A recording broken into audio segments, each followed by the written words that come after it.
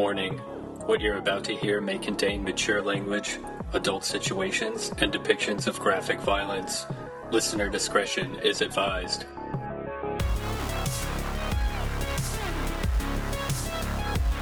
Well, hello everyone. Welcome back to the Trash Heap. It's me, Elliot Greenman, joined by Keith Vance. Howdy, howdy, movie lovers. How we doing out there in movie land? How you doing today, Keith? I'm doing pretty well. How are Yeah? you? I'm feeling like a Superman. Are you feeling like a Superman? Yeah, invulnerability, super strength, X-ray vision. I can fly. I'm wearing an absolutely ridiculous cape and my underwear on the outside of my pants. I believe you about the underwear outside your pants part. The rest of it, I'm a little, I don't know, but Well, that's how that's how I feel. that's how I totally buy that one aspect of it. Well, that's lovely. Yeah, everything over here is, just kind of business as usual. Yeah. Summer's winding down. Do you update the listeners? Do you have a mustache, a beard, or are you clean shaven? What's your facial hair status? I have a mustache and I have enough stubble on the rest of my face that it is coming into a beard with the mustache longer than the rest of it. So it's in a in between state. Yeah, so you look like either a Russian gangster or a prairie outlaw. I would say that if I was in like a lot of like direct light, the stubble would get washed out a little bit and it would look like I had just a mustache with a little bit of scruff, but inside or slightly in a shadow, it'd probably look more like a full beard. That's cool. So you're walking around your neighborhood saying things like "Law don't go around here," Pretty much, yeah. calling people law dogs, Like law dogs or like city folk. threatening to turn people's heads into canoes. Oh, absolutely, 100%. I actually am not allowed to go to talk to most of my neighbors anymore. So, Yeah. for legal reasons. They just stand in the window in their Sunday church dress. And then staring when I down walk at you. past, they close the shutters Yeah. real quick and get down low. Yep. Flip that open sign to closed. When you walk by 100%, businesses. yeah. Tremendous. It's really quite a remarkable phenomenon. Yeah, it's sounds like a real hoot. It's on the same level as your Superman scenario right now. So Yeah. okay, well, speaking of superheroes, we got a show today.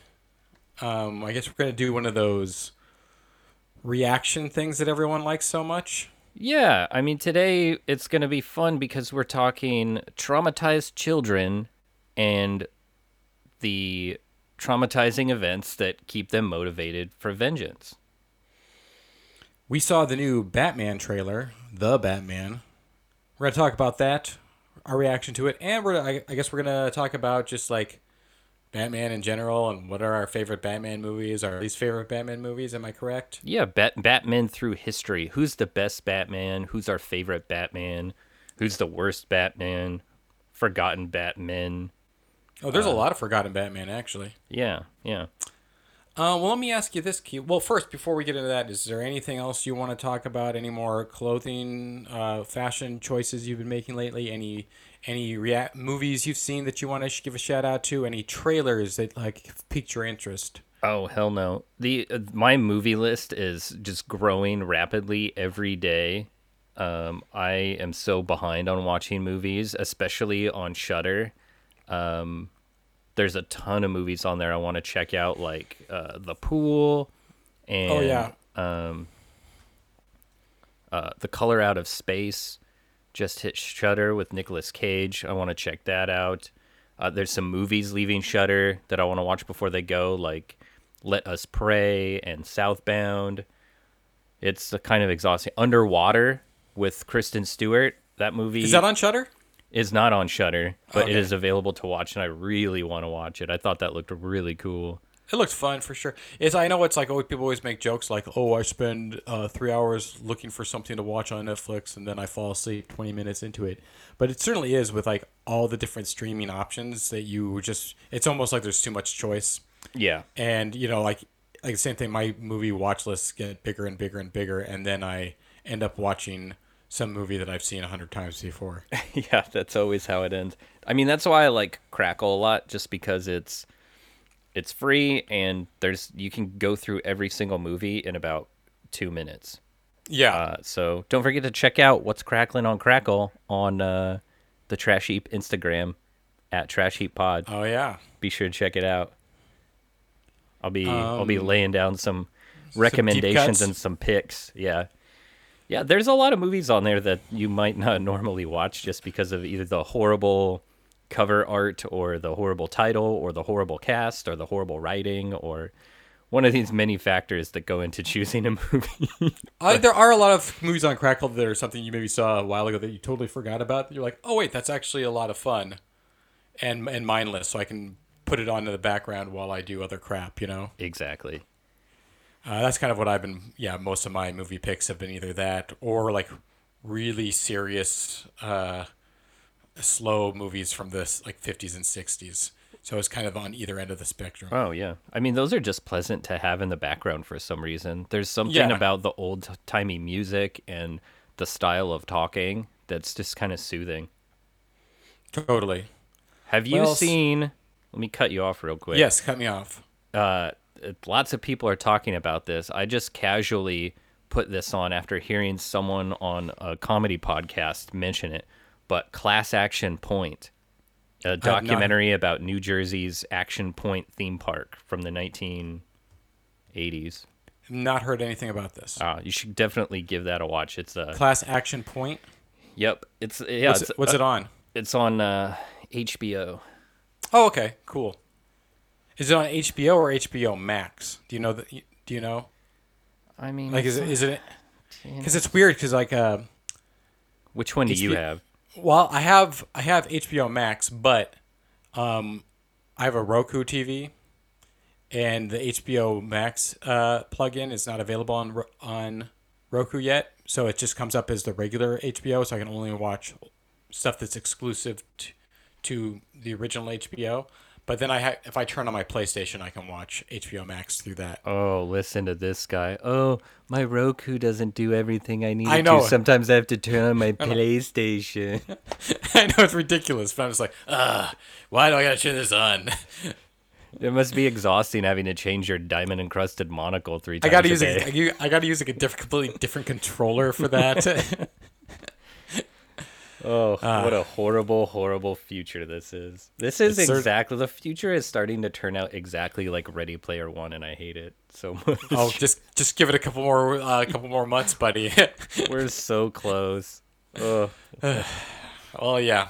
So, what's it called? Wait, no, fuck you. Now I'm gonna say Ready Point One, Class Action One. Class Action Point. It's about a half-assed, haphazard theme park that was built by sort of a nutty tycoon, and it was super dangerous, and they hired a bunch of wild kids to run it, and it was just mayhem weekend after weekend, and eventually people started dying, and it's a wild ride for sure. It's one of those documentaries that just kind of unravels, and it becomes more fascinating the deeper you get. So I'll check that out. I did start watching that documentary series on Netflix called Fear. I think it's called Fear City, about the mob in like the 80s in New York.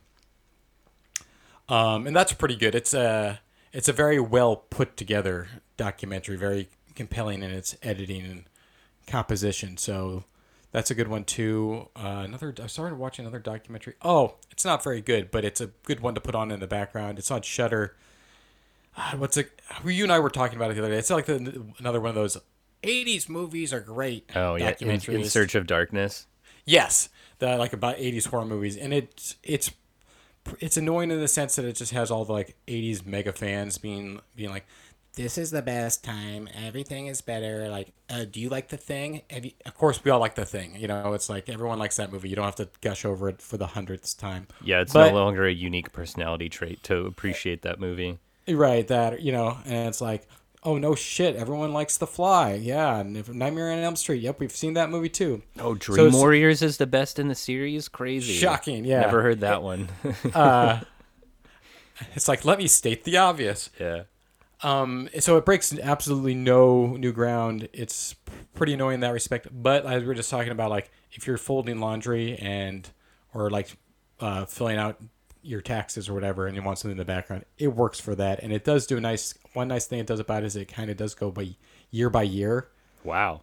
So it goes, oh, here are all the significant movies released this year, and here are the movies this year. So you do get like a timeline kind of the progression of stuff rather than just a hodgepodge of people talking back and forth about their favorite stuff from the whole decade. That's enough So- of a selling point that I'm on board. I was sort of hesitant to give that a look just because I know there's a lot of sort of quote unquote online horror personalities like YouTubers and Oh, yeah. people who are Twitter famous. And honestly, I'm not interested in hearing what they have to say. I would much rather hear from the people who were there, the writers and filmmakers and cast members and, you know, effects rock stars that were, you know, there and lived it. But if they break it down year by year in its historical fashion, that's they've got enough there to rope me in. The internet commentator personalities on this are particularly Oh crap, is that us? yes. Hold it on, I'm is gonna go us. delete my Twitter. I hate this. I mean, it is us to a certain extent, except I'm not to say that like, oh, we're doing something so different or we're breaking new ground. It's just like, but it's not like just. I think the whole point of what we do is to not just be like, hey, let's just make sure everyone knows how cool we are by asserting our cool points by talking about the thing that everyone agrees upon, which is cool. I don't think anyone is considered as cool by any stretch of the imagination. Agreed, and I don't think anyone considers those people on that that we're talking about in that documentary cool, but they certainly think that they're cool. You know what I mean? Yeah. Isn't that funny? The sort of we live in this era of where it's the rise of the cool nerd, and like Yeah. nerds have money and power and success, and they're all good looking and put out like sexy calendars. Right? Yeah. It's so weird. It used to be that nerds were outcasts and mutants, and now they're rising to power. And it's personally, it's it's a threat to my power and my success, and I'm terrified. Get me out of here. This whole thing, this goes across the board for anything, but this whole thing of like establishing your status or worth or personality over what stuff you like. Right. Now that not being said, I like obviously that you find common interests with people. I mean, that's what a lot of our friendship is based upon. But we also generally like each other as human beings as well. And it's like, oh, I like this particular horror movie. Therefore, I am better than this person who likes this horror movie or doesn't like this horror movie. Or it's just so absurd. And that's like the nerddom on either spectrum of whether or not being the nerddom being co-opted to be cool is ridiculous, and also just the like identifying myself as a genre of things that nobody else likes and I'm an outsider is also ridiculous. Yeah. I can't think of anything I would hate more than to be solely identified as what movie I watched. Yeah, defined by sort of these fandoms. And having never crossed that line into making a movie yourself or writing or, Right. Participating in that creative thing that you purport to love so much. It's like if someone was, they define themselves by having the best taste in furniture, but had never made furniture, they had never progressed to that point where they would actually make furniture. Right. And I think Or even- that's sort of the defining line where between, artifice and a genuine passion for something. And also with these people with the fandoms and stuff, it gets so specific to the point where it's, yes, obviously we have a kind of a genre of movies, a general genre of movies we talk about on this show, but like those aren't the only types of movies that I like. You know what I mean? No, if anything, you break out of like super far out of those boundaries. I mean, I would probably adhere to them in a much stricter sense, and am way less charismatic and nuanced and fascinating than just about Hello? anybody. But some of the stuff you watch is, I mean, and we've seen it before in some of the previous I don't. shows where we'll do a list You or something. you just disappeared from my headphones for like 15, 20 seconds. Oh my god. Whatever. As long as everyone else heard you. Also said, Keith, are you still there in the middle of it? So maybe everyone else, if they can't hear you, they just think you're a ghost. I don't know. If something's good, it doesn't matter if it's a horror movie filled with ooze and goo or a big budget like a studio movie. As long as it's good or has something interesting or fun to say, like cool. I mean, but don't listen to us. Like, what do we know? Nothing. We're getting older and more fussy, and we don't collect Funko Pops. We don't do anything fun. We're just a couple of yahoos with some microphones. So That we barely know how to use. So yeah. Make up your mind for yourself. If you want to watch, Friday the 13th 5 through 8 over and over again until you die, do it. You do it, and don't let anybody stop you. God damn it. I'm definitely not going to stop that person. Well, Occasionally, okay. I am that person. Well, I guess now we get to get into talking about more. Now that we've just derailed everyone else's opinions, we're going to get more into our opinions about Batman. Yeah, with the release of the trailer for The Batman, starring Robert Pattinson, there's a lot of talk and chatter and discussion about whether or not he was a good Batman. Obviously, the reaction when he was announced as Batman / Bruce Wayne, people said, "Whoa, that's preposterous. He's a wayfish and Which has literally happened with beautiful vampire."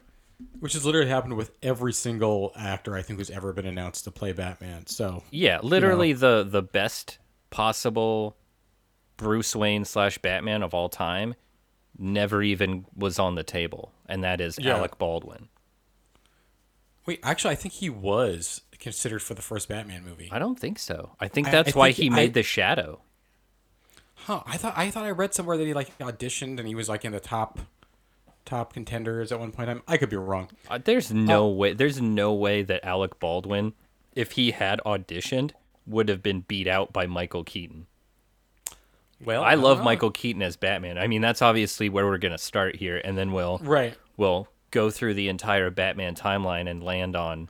You'll hear what we have to say about Robert Pattinson, but before we get into that, though, I do want to ask you a question. I want to ask you, do you have any like Batman background? I mean, like personal, like were you a fan of the comic books as a kid? Was Batman a character that you were into before movies or in conjunction with the movies? What's funny is I was born in 1983, and so when 1989's Batman came out, I was 6 years old, and I'm pretty sure as clearly as I can remember, that was my first introduction to Batman. And so I didn't have an interest in comics and things like that until a little bit later. And so that became my default entry point into comics and superheroes and things like that. And coupled with the Batman movie, there was the Batman action figures and vehicles and things like that. And that was really like my gateway into all of that kind of stuff. Were you aware that there was a character called the Batman before that movie, or was that just? I don't know. Huh. It's a little fuzzy. I'm not sure exactly where it started, but I know that movie was very striking, and I remember having the action figures. That's the thing is, I may not remember it, but my enthusiasm for that movie was such that I received those toys for Christmas or a birthday or whatever, and so that was already on my plate.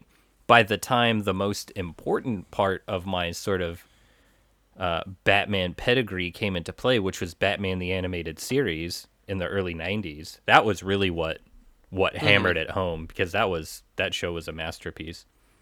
But yeah, I'm pretty sure it was Tim Burton's original Batman movie that locked me in.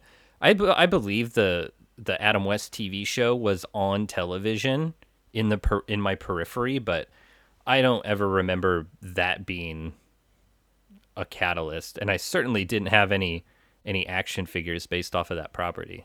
Sure, yeah. How about I you? Definitely, yeah, I was definitely aware of Batman. I'm fairly certain that I had seen either the Batman, like Adam West movie or some of the TV show before the Michael Keaton movie came out, and I had like some older action figures, like there were pre-movie Batman action figures. So I was definitely aware, and I definitely remember being excited for that movie because it was this thing I already knew. And I mean, and it was crazy. I mean, like the what a big deal that movie was, and what the hype it was around it was. I recall really like very many other things of that level of just like mania before a movie came out. Even like with Star Wars movies, you know. Yeah, I mean, before that, we didn't even, there was a couple of 80s comic book movies and what have you, but nothing like that. Nothing with that kind of budget and nothing on that kind of scale. I think like Albert Pune's Captain America probably existed, but I don't think that got released. That was after. Yeah, that was like because that was like kind of like, oh, that movie came out, Batman came out, and then they're like, we're gonna make a bunch of superhero movies, and yeah, they made that, and that came out in like 91 or something, so a couple of years. Crap, yeah, 1990. But it was totally direct to video right after that, because I remember. What about 80s Punisher? 80s Punisher? No, fuck. I feel like that was early 90s as well. I feel like that was all 1989. 1989. Okay, so right at the same time. Yeah, but I mean, obviously that was a Canon Films direct to video, right? Kind yeah. of deal. I mean, the only like significant like major superhero movie prior to that was like the Christopher Reeve Superman movies. Right. Okay. Yeah. There you go. Yeah, but other than that, there really hadn't been any. And that was such squeaky clean. Like, I think even then, even before sort of what you'd call the modern era of comics and things like that, I think there was always people on that side of the fence. Like, you're either Batman or you're Superman. You're either the big Boy Scout or you're the sort of the outlaw vigilante. Right. And I think too, like, not just in terms of superhero movies, because if you go back.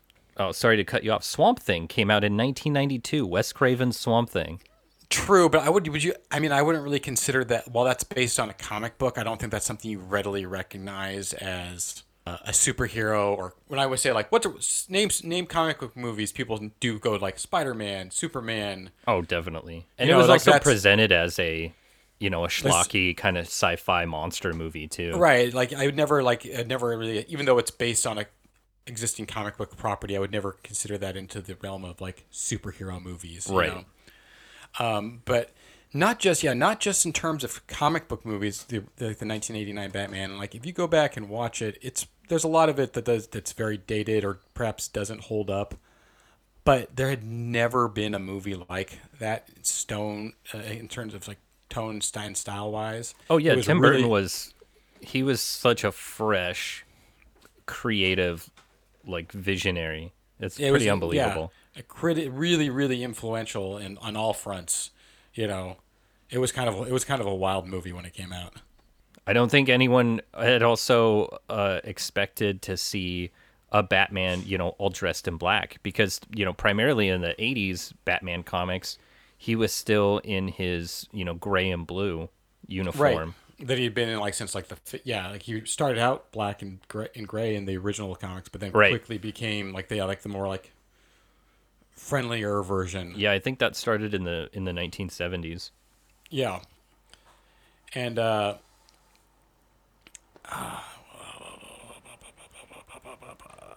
looks like we didn't have as much to say about this stuff as we thought. Well, you know what? Oh, what I was going to say is I think partially too, looking back on that Batman and Batman Returns in terms of them style-wise and all that stuff, I think they kind of get somewhat tainted by the influence they had on other things. Is this going to be an anti-Crow rant? No, is that where you're going with this? Not this time. But I mean, like, if you look at like kind of the way like Hot Topic, Nightmare Before Christmas, Tim Burtonisms have been kind of like co-opted and turned into like this other like cultural thing. Certain things like certain costumings and stuff like the Catwoman costume. Now I look at it now and it's just like from Batman Returns. I look at it and it's just so awful to me. But that's partly because it's just become a parody of itself. You know what I mean? Through the time of people co-opting that into like actual fashions that they would wear in public rather than a weird supervillain costume. Does that make sense? Yeah, I mean, this is pretty much your anti-Crow rant adjacent. You hate the culture that it inspired and the people that have embraced that culture. Okay, so you're absolutely correct. It is the same thing as my Crow rant. I just didn't mention the Crow. You brought it there. Yeah. Well, it sounded so familiar, I couldn't ignore it. But I think you're right. It is such a distinct time and distinct place, and even looking at the Batman suit, there's there's like a cold, lifeless kind of look to it, which I think is important, and I think it worked, especially for the time. But it can't stay fresh forever. No, but I mean, it also did kind of set the tone for like what every single superhero costume would be like pretty much after that. That whole concept of like, oh, his costume's not like tights and spandex anymore. It's body armor shaped like muscles.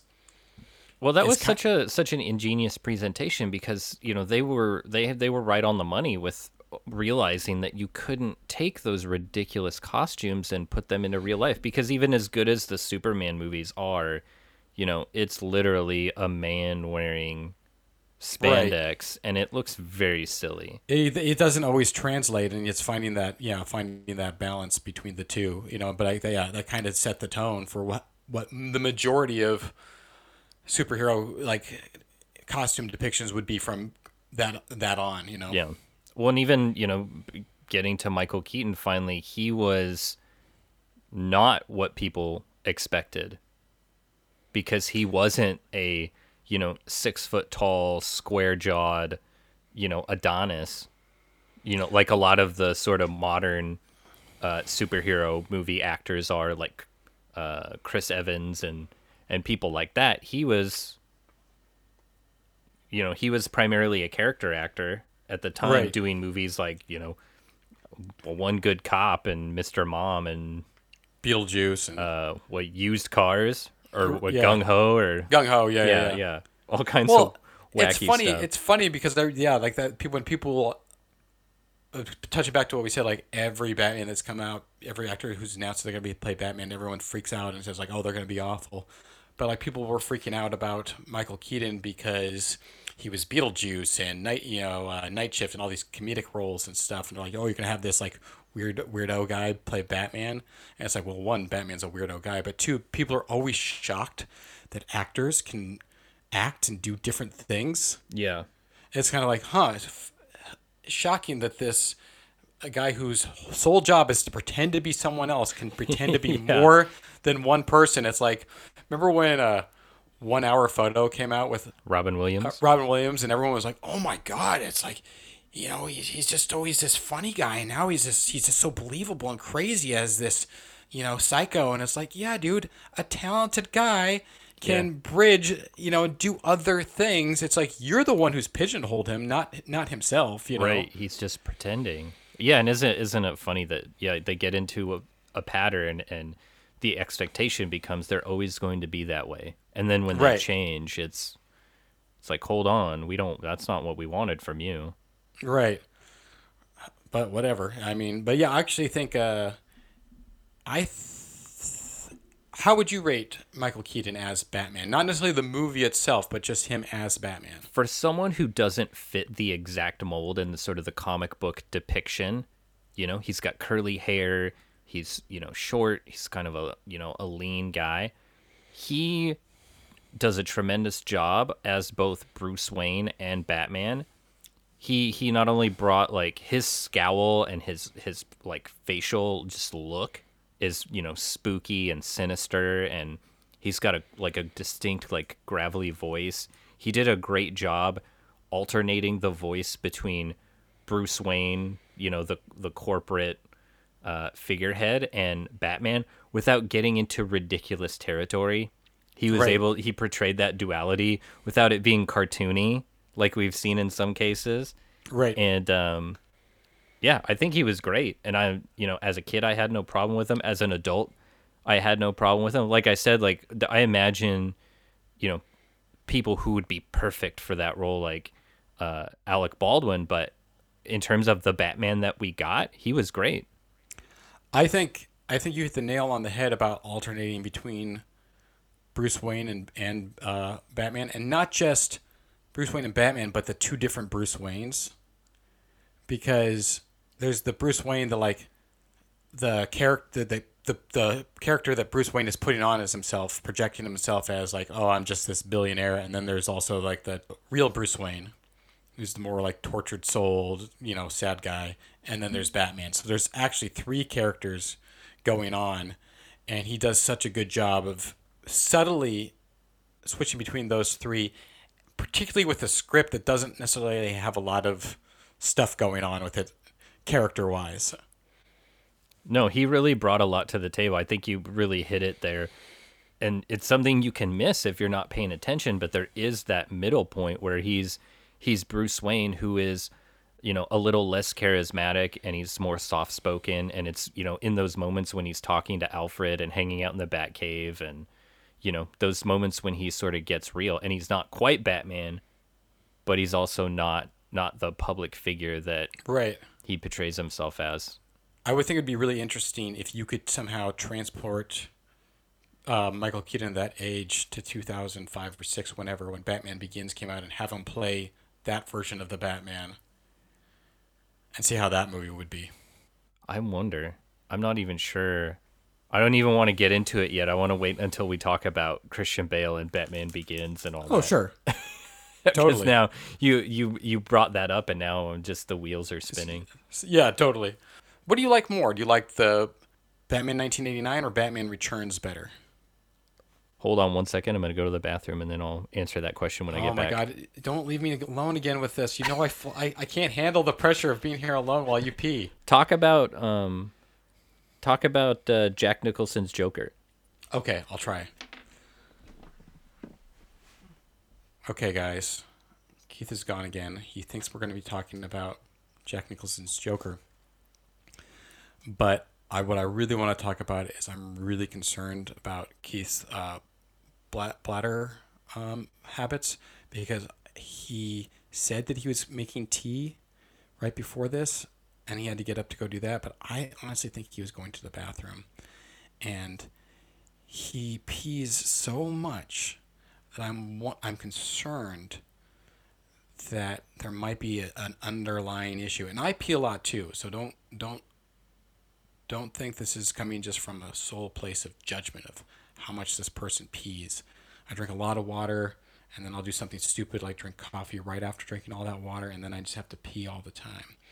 But I'm worried that there might be something going on that either Keith isn't telling us about, or he's not actually peeing. He's doing something else. I'm not saying that he's like going off to go do like inject some hard drugs that the kids are always doing. But if there's just some other weird thing he's doing, like checking his Bitcoin accounts or buying weird things on the dark web, I'm not sure. But I think we just kind of need to be aware of his habits and try and watch for the clues about what's really going on. Are you talking about Jack Nicholson's online shopping habits? Oh no, I was talking about Jack Nicholson and the Joker. I definitely wasn't talking about you or any weird things you've been doing or any concerns I might have. That's so funny that you would pull those kinds of pranks on me, the person who edits the podcast, because I could just go in and go in and cut him out. change it to, actually it's me, Elliot, who is the weird one. Okay, well, yes, that is true. You could do that, but I'm just banking on the fact that you might just be like, fuck it.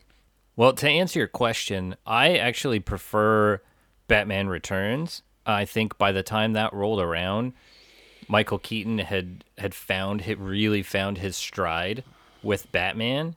He was ready to, he had like a full range of the character, and so he was ready for, like, really ready for relationship Batman and work Batman, and Batman dealing with super wacky villains. Like, his repartee with the Penguin is great, and I think even better than the Joker. Although, that first Batman is pretty good, but I think by the time he hits Batman Returns, he's really firing on all cylinders. I would say Batman Returns is definitely the more polished of the two, where it's a tighter movie that there's not as many.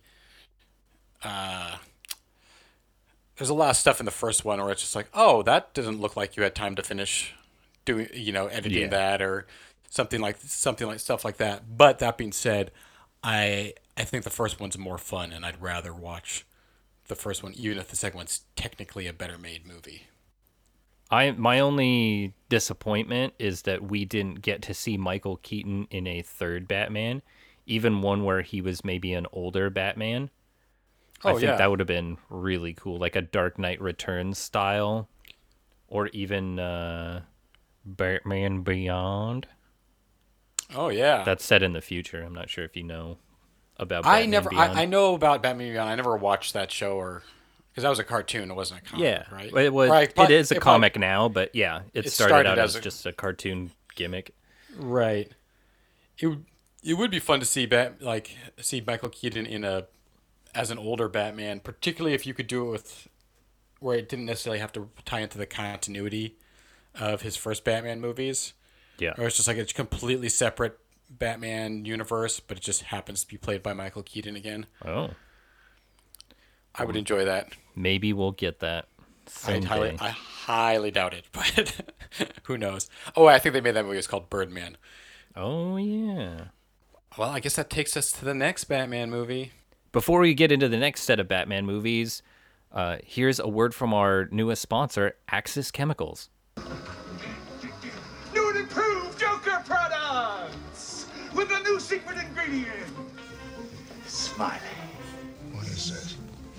Now, let's go over to our blind taste test. Love that Joker. Where's it coming from? I don't know. Uh-oh. He don't look happy. He's been using Brand X. But with new and improved Joker brand, I get a grin again and again. That luscious tan, those ruby lips and hair color, so natural, only your Undertaker knows for sure. I know what you're saying. Where can I get these fine new items? Well, that's the gang. Chances are you bought them already. Love that Joker. So remember, put on a happy face. It's good stuff. Mm-hmm. Okay, so that takes us to our next Batman movie, Batman. Batman Returns was in 1992. There wouldn't be another Batman movie until 1997. Was that 1997? I thought it was 95. 1997. Damn, okay. Yeah. They were in the... Oh, wait. No, I'm looking at Batman and Robin. It was 95, wasn't it? And yep. Val Kilmer is under the hood. Well, I think it's safe to say, from my perspective, that Val Kilmer kind of ranks into the bottom as Batman's and Bruce Wayne's. Yeah. Is Val Kilmer terrible? As in general or as Batman? As Batman. Because I think that he brings at least something... he brings an adequacy to the table where he is perfectly fine as a Bruce Wayne type. He's fine. He is fine. He's not terrible. I would say it would be like if there was a WB network Batman's TV series and Val Kilmer isn't famous, that's who would get cast as Batman for TV, for a medium range budget TV show. That's kind of the level of Batman I think we're getting here. And I think Val Kilmer is a good actor, and just kind of what we were talking though about, before, about like we're always shocked when actors can play different stuff, but oftentimes that doesn't mean an actor is suited to play any role. And Val Kilmer, I think, is somebody who, based on physical appearance, everyone goes like, oh, he's a leading man, action starry type guy. And I don't think that's really his forte. I think he's more of a character actor trapped in a leading man's body. Yeah, and that makes me think that in this role, once he put on the mask, I think that he just decided that this wasn't going to be something he could really sink his teeth into, and there wasn't a whole lot to do, being restricted by the costume. And so maybe he just was going through the motions, because he really brings sort of a detached aloofness to the entire thing as Bruce Wayne and as Batman. And I mean, yeah, it's also he just saw no opportunity to, be an actor, I guess. And so it's like he just gave up. The script, I mean, not to mention the script for this movie is pretty terrible, and there's not a lot to work with, The scripts for the first two, Batman and Batman Returns, aren't great either. It's just, everyone else, like director, production design, everything else firing on all cylinders to kind of elevate those movies. But this one is particularly just kind of like, if you watch that movie, it's a real slog to get through. There's nothing even really fun about it. Everybody in the movie is either just kind of like not acting well, or just kind of like miscast, or their interpretation of the character is all wrong. Yeah, everyone's either monotone in their execution of the character, or they're just shouting and flailing around wildly. There's no real in between. Tommy Lee Jones and Jim Carrey were probably, oddly enough, kind of both at the height of their level of stardom at that time, including Tommy Lee Jones, are both just kind of playing like bad versions of the Joker, not playing their own characters. Yeah, it's like, how far was Tommy Lee Jones removed from The Fugitive at this time? I'm only a few years. I mean, 2-3 years. It can't be more than that. Yeah, that's what I'm saying. Like, that's where, like, 93. This is when Tommy Lee Jones was like a hot commodity, Yeah. And then Jim Carrey was just like basically on like on the peak of his rising stardom. Yeah, he could have done anything he wanted. And I mean, you just watch that movie, and it's I don't know. I watched it probably not that long ago, 2-3 years ago, and it's the first time I had seen it in a long time, and it was just kind of tedious to get through it, But when I saw this in the theater as a kid, I thought it was like, whoa. I didn't think it was the best thing I'd ever seen, but I was still like, this is awesome.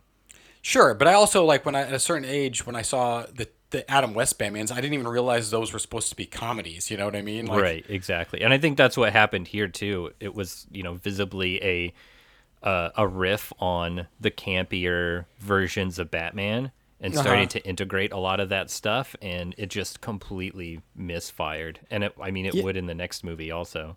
Yeah, and you're talking about like watching it as kids, and be like, and then people often will make the argument like, well, yeah, but it's like obviously geared at kids. No wonder you didn't like it. Like, there is no reason why a kids movie can't be well made. That's true.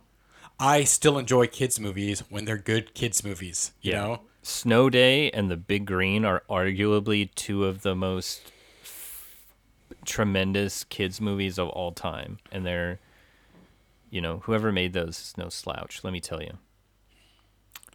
Wait, was it the same person who made both of them? I don't think so, but okay. It might be, because they use a lot of the same sort of techniques, like people moving in like time lapses of people set to like wacky music, and also ska soundtracks, and so they were basically just both directed by the 90s. Oh yeah, definitely. Over the Hill, Chris Elliott, and Over the Hill, Steve Guttenberg. Both playing roles, and I could tell you that let's just do a show called The Big Green and Snow Day, and I'll be ready to retire after that. Sounds good to me. I would venture to say that Batman Forever, Batman and Robin, the George Clooney one, is the one that definitely gets the most flack out of all the Batman movies. But I would venture to say, like, while I'm not defending Batman and Robin, I would rather watch that movie than Batman Forever, because at least that movie just goes so far into like absurd stupidity that there's some level of enjoyment on how corny it is. That's a perfect segue because while Batman and Robin is entertaining as shit, I personally, George Clooney is the worst, the dirt worst Batman in the entire. I mean, even worse than I'm not a fan of the Adam West Batman, and I think George Clooney is just acting like himself in a turtleneck, and that's it. Yeah. That is it. He brought even less to the table than Val Kilmer. Yeah, there's something going on there where it's when Chris O'Donnell is outshining you, Yeah. something's wrong. And I like George Clooney. I think he's a good actor. I think he's also like really good in funny roles, which he doesn't do that often. But I think he's particularly good in those roles. And there was opportunity for him to be funny in this Batman movie because of how stupid it is, and he doesn't even really embrace that. It's just maybe he was trying to walk a line in the middle, and it just didn't work, or maybe he just realized what he got himself into and was like, oh no. But I think that he thought he was being funny. I think that he thought he was deadpanning.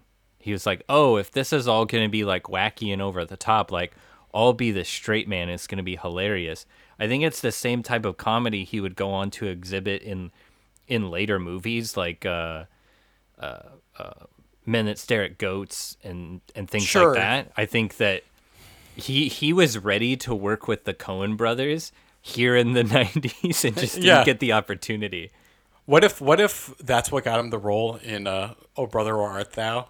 Is they saw Batman and Robin. Yeah, and they And saw like, this. they saw his comedy potential. They're like, this guy's drier than toast. Like, let's get him where he needs to be. Unbelievable. That's pretty much all I have to say about George Clooney, honestly. There's not much. That movie's No. a hell of a lot of fun for other reasons, but George Clooney is not one of them. Oh, Arnold Schwarzenegger as Mr. Freeze. Yeah, he tears it up. Here's a guy who, whether he did it right or did it wrong, he sank his teeth into that and had a lot of fun, and you can feel it.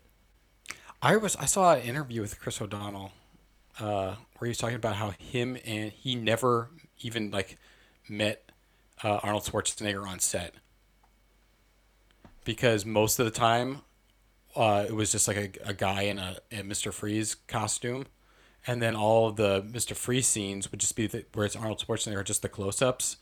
So it would just be, there wouldn't even be the other actors on set. That's amazing. It would just be stand-ins, and he'd be like just like with the director. That's some of my favorite stories about movie magic, is where like, oh yeah, we're, antagonists in this movie and we literally never filmed a scene together. Totally, yeah. And it's like, did they plan that out ahead of time, or was it just like the superstar actor sort of big dogging it and making their stand-in do a bunch of stuff? Maybe it wasn't necessary for them to be in all those scenes. I don't know. Well, I think it's funny too, like relating that to like the current situation, what's going on now about how all these movies are shut down and stuff, and Hollywood's like, what are we supposed to do? How are we supposed to produce TV shows and movies and stuff? It's like, well, maybe you can produce different types of movies and TV shows. They don't have to be exactly the same stuff that you're always doing, but like clearly you can film stuff where actors aren't even in the same place, and it looks like they are, or maybe they don't need to be, because you're just cutting in between somebody in one room here talking to someone else across the world, and there's like this cutting back and forth. I mean, like John McClane and the dad from Family Matters have a huge, develop a huge friendship and bond in Die Hard, and they don't share a single scene together except at the very, very end. I mean, that makes more sense just given the storyline. Right. But yeah, that's another fun one to hear. But yeah, It's just there's so many stories where actors weren't even, they're filming a dialogue where they're in the same room talking to each other, but it just never We're there happened. together. Yeah. It's just funny to me, like how Hollywood can't figure out how to produce stuff during this time, and it's just like maybe you just have to do something slightly different from what you've been doing for the past, few years. Yeah, just use longer lenses. Yeah. Shoot them from far away. It'll be fine. Anywho, that's a little digression. Yeah. So Yeah, that last Batman and Robin was 1997. There wouldn't be another Batman movie until Batman 2005. Begins in 2005. Right. Now, before we get into our man Christian Bale here, should we touch on Adam West at all? Because personally, he is not a Batman that was really on my radar. Like, even when I was younger, that Batman was just so far out of my kind of atmosphere. Like, I didn't even... To me, I know a lot of people love Adam West for various reasons, and he's a great-looking man. He's very attractive and charismatic, and, he had a hell of a career, but to me, he's just not even in consideration because he was on a TV show during a completely different period that has almost nothing to do with the modern take on the character. I wouldn't even say even the modern take on the character. Even at the time, like, it was obviously like supposed to be a parody of comic books. Yeah, it's like a stage show. And it's like, this would be like saying, like, it would kind of like trying to rank him in the realm of Batman's would be trying to rank an SNL skit about Batman, and be like, oh, Horatio Sands was the best Batman in this SNL skit. Like, it's somewhat irrelevant to try and put him in there. I would say I'd be much more inclined to rank is it Chris Conroy, the voice Kevin actor? Conroy? Yeah, Kevin Conroy. That was going to be my next question, is how do you feel about including that? Because obviously since then there's been a lot of DC animated movies that are tremendous. The DC animated universe is really something special, but getting into that, the different artists' conceptions and styles, and then the voice acting. But I think it's worth mentioning at least once because Kevin Conroy is very beloved by Batman fans, and for a lot of people, it was a generationally defining performance, and that he's still engaging in today. So it's been a hell of a legacy for him coming off of that show. And I think, especially for me, that was a big deal. Like coming home and watching Batman the Animated Series every single day. And I mean, I own seasons of it on DVD, and I'll go back and watch it. And they had no business producing a children's cartoon at that high of a level. The amount of craft and performance and just art put into that it definitely holds up. Yeah, it's unbelievable how much they put into just a kid's cartoon, which during that time, most cartoons around that were essentially glorified toy commercials. And I will say, it would be very difficult to try and do like all the different, like you said, like the animated versions, and I think that's kind of pointless. Yeah. But I do think it's significant to talk, at least touch on that about how well that cartoon kind of nailed Batman better than a lot of these movies did. And also, I think that cartoon's significant to me personally because it helped launch the career of Darwyn Cooke, who is kind of like he did like basically like the visual design of the cartoon, so all the character designs and stuff he created, and he went on to write some of my favorite comic books, including what I think is one of it's kind of funny. It's like what I think is one of the best superhero movies is actually one of a comic book that he wrote, which is called New Frontier, but it's drawn in completely widescreen panels almost entirely.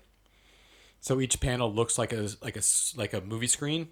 Oh, weird. And it has a very cinematic kind of storytelling, other than the fact that it's much longer form. So it'd be more like a mini series than a straight up movie. But narratively, it kind of has that flow, and it kind of has this. if you want to read a comic book where it's like we're talking about like, oh, the transferring of comics to screen, and then you kind of have this weird thing of like, well, now it's not a comic book anymore, it's real, and how do you balance that tone? This comic book actually does it a lot better than a lot of the movies, because it does transplant these characters into a real world scenario historically, because it takes place during the golden era of comic books, so like from 40s to the early 60s, and it kind of rewrites those characters in lieu of the actual, not in lieu, in conjunction with the actual history and politics of what was going on at that time. That's so funny that you talk about the relationship between, comics and translating it to film, because New Frontier just became an animated movie. I saw that happened. That was relatively recent that happened, and I haven't watched it yet. And I'm curious to see what the results are. Yeah. I'm surprised to hear that you even have like favorite comics. That's pretty interesting. I didn't know that about you. Well, now you do. Yeah, you're a big stupid nerd. Just like all these people listening. You're all sick, you freaks. I actually just got some comic books, well, like a collected comic book thing in the mail yesterday that I haven't read yet, but it's called Godzilla: The Half-Century War. So it's a Godzilla comic book. I'm going to probably read that this weekend. Nice. That's good stuff. Yeah, I never. It's so funny to think about a time before trade paperbacks, which for all you, half-ass nerds out there, a trade paperback is when a story arc or a series of collected issues, are all bound together. So, unlike a graphic novel, quote unquote, which is, essentially a self-contained story, this will be a storyline that's contained from an ongoing series. And there was a time when I used to just buy individual issues. I would buy issue number 158 of Spawn, or I would buy, issue number 275 and then issue number 314 of Web of Spider-Man. And I'd have no idea what was going on and be totally lost. And then as I got older, I smartened up and I was like, well, if I buy them all together like this, I'll actually get the full story. Isn't this great? If trade paperbacks did not exist, I would not read comic books like at all. Yeah, it really cuts down on the storage factor too. You look like less of a weirdo hoarder when you have them just sitting on the shelf. I mean, the only time I would be maybe inclined to buy a single issue is like if I was in a comic book store, which I don't go to comic book stores that often anymore, but if I was in one and I saw something like, oh, this looks interesting, I might pick up a single issue just to get a vibe for it, and then either buy a trade paperback if it already exists, or wait till one came out and then finish reading it that way. Oh, speaking of comic shops, I don't live in Tacoma, but if you do, head on down to Destiny City Comics. That shop was... I believe sometime in the last 2 years, that shop was going out of business, and it was purchased by professional wrestler Ethan HD, a.k.a. Ethan H. Diaz, and he brought it back to life and is the sole proprietor and operating it currently. And he's out there selling comics, and he's shipping comics, and he's fulfilling orders and doing curbside pickup and all that good stuff. So if you're in the Tacoma area and you want some comics, go check him out and give him some support. There you go. They might even have some Batman comics.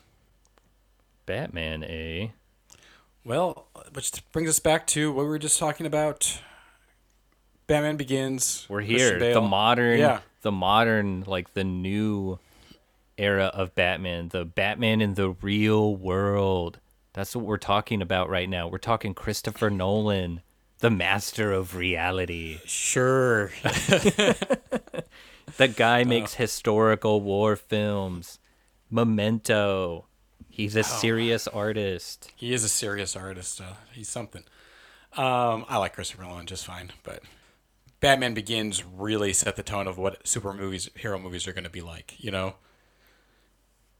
that movie came out, and then pretty much every movie since then has been following the formula that it set up. Oh, what? Having too many villains and too many plot threads? Yes, that one. Got him. I got him. Skewered. No, I mean those movies are good. I don't think they. I don't think they are the best superhero comic book movies ever made, and I've talked about on the show before. So, unless we're to be doing a whole episode on why The Dark Knight is not as good as people think it is, I'm not going to touch on it too much more. But I don't think that movie is nearly up to its hype, lives up nearly to its hype, and I actually think the most skewered one, or not skewered, but criticized one of his trilogy, The Dark Knight Rises, is probably the best. But while those movies are good, I think there's just some key character points about Batman that Christopher Nolan either just dismissed or didn't understand. And there's large portions of those movies that don't work narratively for me. But that being said, they're really good action movies. Yeah, we're not here to talk about that. We're here to talk about the guy under the cowl. That's true. true. Christian Bale, a man who, leading up to Batman Begins, listen to this. Listen to what what this guy was in.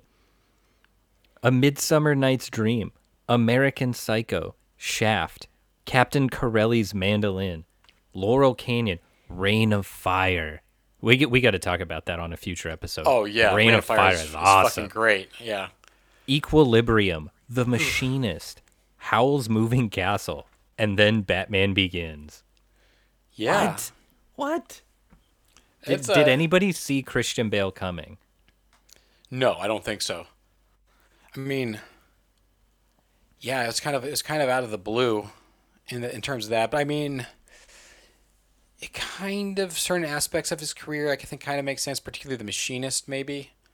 Even though that's such a wildly different movie, it has such a dark vibe to it, and it shows like his level of method acting. But yeah, I don't know. How do you feel about Christian Bale as Batman? Well, so I don't recall him even being on my radar really too much until he became Batman. I think there was some rumblings about movies like Equilibrium, and I remember I didn't see Reign of Fire until much, much later, because at that time I was like, well, dragon movie is stupid shit. Don't talk to me about dragons. Get out of here. And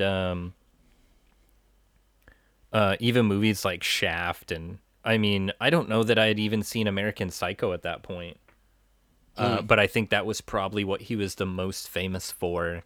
Oh, yeah, for sure. In terms of my sensibilities. And so that was the thing, though, is he showed up as Batman, and he was a young Batman, and I was like, okay, cool. I wasn't a fan of his lisp, and I know that he has his English accent is much different than the voice that he uses to portray Batman, so I was on board. They showed him in the context as a young Batman traveling the world, training, and then going on his first missions and doing all that good stuff. And I thought it worked, and I thought it was a strong presentation of Batman in the real world. In the first Batman Begins, I accepted the throaty growl and whisper that he brought to Batman. But as time went on and as the movies went on, I became less and less accommodating of that, and it really started taking me out of the movie and bothering me. And in the most recent years, it's really a big turnoff that kind of actually stops me from watching those movies and actually sours them for me. So ultimately, I think he was a great leap forward as a Batman, but then eventually he just kind of stumbled. I think he also, though, like the gravelly growl he does, it jumps much higher in the second movie. Yes. It's like he like in the first movie it's there, but it gets cranked up to 50 in the second movie, and it's such an odd choice because I in the first movie I was like, oh, I like that, it's cool. In the second movie, it almost seems like someone doing a joke of the first movie. Yeah, it definitely It's dips so into intense. parody territory. And it's wild that no one at all ever said like, maybe we should tone it down back to the way it was in the first movie. Or present it in a different way. And we'll eventually get to Ben Affleck's Batman. And I think that really was a home run as far as how do we reconcile the identity issue, Right. and the voice, how it comes into play. But I mean, I will say, even that voice issue is still kind of a small gripe when you look at the big picture, because there was nobody who was ever closer to checking all the boxes. I think partially though that might have something to do with the fact that it was a more developed script in terms of character and character arc, whether or not I necessarily agree with the character arc that the character of Batman went on in those movies 100%. There was more going on than kind of just like the large, broad strokes of the earlier movies. I think Christian Bale is good in the movie. There's something major lacking for me though in his performance. And I can't put my finger on 100% what it is, but there's just something that doesn't completely click for me. I mean, in a lot of ways, this is a very superficial analysis of a performance, but his face wearing the mask and the costume in Nolan's Batman movies doesn't quite add up for me either. I'm much more into the sort of sculpted look. And I mean, I know I get it. This is reality based. It's tactical. It's fully functional, which is an achievement in itself. But just in the visual presentation and sort of how things look, I came from that very gothic looking Batman, which, it was really hard to top that. There's so many shots and moments in Tim Burton's Batman movies where that costume and that mask just look unbelievable. Totally. Yeah, I'm not a fan of his costume because it's a different costume in Batman Begins, and I like that one just fine. But then when it switches to his, like you said, his more functional tactical costume, in Dark Knight and Dark Knight Rises, I don't care for that one very much. Yeah. I think his performance works best for me, oddly enough, when he's the most removed from Batman and like the playboy Bruce Wayne character. In Batman Begins, at the beginning of the film, where he's in China and then training with Ra's al Ghul, his performance works really well for me there. And then also in Dark Knight Rises, when he's hung up the mantle of Batman at the beginning, and then later on when he gets thrown into that like hole prison by Bane, like underground hole prison, his performance works tremendously for me there. Yeah, it's kind of where, and I'm not. I sound like I'm heavily criticizing Christian Bale's performance. That's not the thing. I do think he's a good Batman. I just think it's at those ends where he's best, and it's perhaps because it's best there and kind of wanes in the other parts that it seems a little bit disappointing to me overall. No, and that's the tough part of this entire format of a show is we're essentially having to tear down the ones that are not our favorites in order to get there. And so it's just, we're just biding our time. It's like, when am I going to talk about my favorite Batman? This is going to be fun, but we gotta, that's not to say that the other ones are bad, except for the ones that we said were bad. Right. Specifically, like, this is bad. Yeah.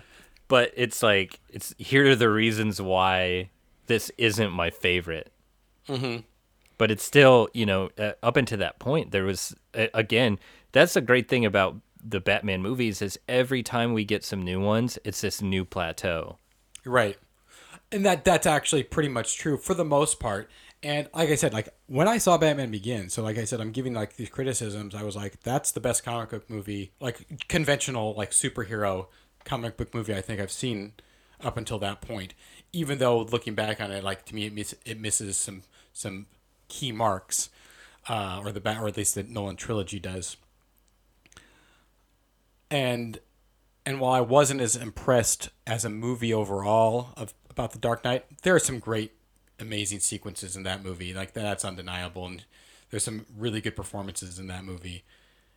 So there, I mean, like, yeah, we're nitpicking and stuff, but that doesn't mean these aren't, pretty well made movies. Exactly. And if you guys want to argue about it, hit us up on Facebook, hit us up on Instagram, and let's agree to disagree. Yeah. All right. Should we move on to the infamous Ben Affleck Batman, or do we have more to say on Christian Bale?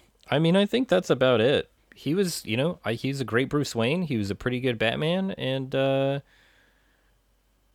he wasn't my favorite, and that's really it. He was? He was not. Oh, was not. Okay. Nope. And okay, so now we're moving on to Ben Affleck, who was another controversial choice. Which honestly, why do you think he was controversial? Because it had nothing to do with his acting or whether or not he was suited to be Batman. It was because of the fact that he's Ben Affleck and all He's too famous. He's too famous. All the celebrity hype around him. He was married to Jennifer Lopez. He's the dude from Good Will Hunting. He's made a bunch of shitty movies, which totally disregards good movies he's been in. Yeah, he was in town. Yeah, it was just kind of. It's when we're getting back and talking about the fandom and the fans and the internet and all this crap and just people lose their fucking mind. They're like, well, how can this guy play this actor because he has blonde hair and the character in the blah blah blah has red hair, and it's like, if you've ever heard of hair dye, or also even if you don't dye their hair, it doesn't really matter unless the color of their hair is somehow a defining factor of their character. Yeah. It gets so ridiculous and stuff, and like the amount of times that like, I mean, even when I hear something like, I'm like, that guy's going to be in this movie, or this guy's going to be playing that character, and it seems a little off to me. I'm like, I'm at least like curious to see what the end result will be, rather than out and out just be like, this movie is trash and it's awful and it's already destroyed before a single frame of it has been shot. I actually think he was pretty good. I think the movies he was in were terrible. I think he did an adequate job with what he had to work with, and I think with a better script and better directions, his rendition of Batman could have been really good. I'm the type of person who, if someone is sort of too famous or just playing themselves, it's so distracting. Like I can't watch Tom Cruise movies in most cases just because he's acting. He's just himself. He is who he is. He's the mega star, Tom Cruise, and he's not playing a character. He's just there, and I can't see past it.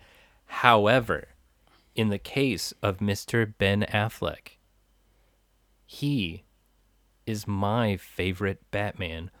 I knew you were going to say this. I knew you were going to say this. And before we get into that, I do want to touch on something you just said about, actors being too famous. I agree with you, but like there's certain times where it is sometimes hard to separate that, and bringing too much celebrity to a role can hurt it at times. But I think in the case of Batman, it kind of works because who else is famous within the world of this is Bruce Wayne. Bruce Wayne is a famous person, right? Right. Everyone knows who Bruce Wayne is. So casting a famous actor, it actually lends something to that role in the sense that we are now experiencing the facial recognition of that character the same way people just walking the streets of Gotham or the world in the Batman universe would. I would say casting a Superman, it makes more sense to cast a complete unknown because he's this guy who comes from space and just lives in a small town and works, a regular job and is not... Right, you don't want him to be recognizable Right. or distinct. You want him to be sort of, blend in almost a nobody. Right, exactly. But I think casting a famous person actually generally can lend itself to the character of Batman. Yep, and I think that works here, especially with Ben Affleck, because I was skeptical when I heard it, but when you look at him in the movie, specifically, Batman v Superman: Dawn of Justice, the movie with all the titles, he looks the part, that's the entry level necessity. Does this guy look like Bruce Wayne? Yeah. And he fucking does. He's got a big giant head and a square jaw, and he's got the awesome temple gray hair, and he's kind of jacked.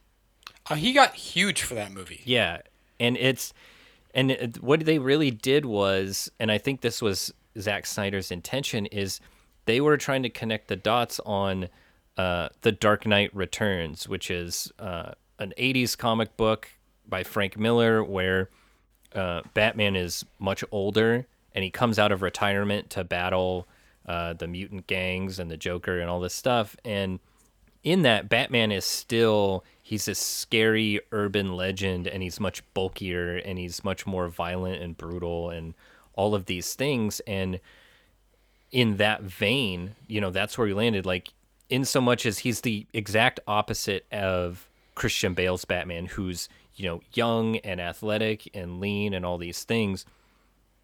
Ben Affleck's Batman is big and bulky, but he's very dangerous, and he's really good at what he does, but he's so much more experienced, and you see that, and he's got like a weariness and like a hardness in his face. And I think Ben Affleck, in this point in his life, after going through a couple marriages and like all of this, the kind of thing that makes a man look weary in the face, this was the right time.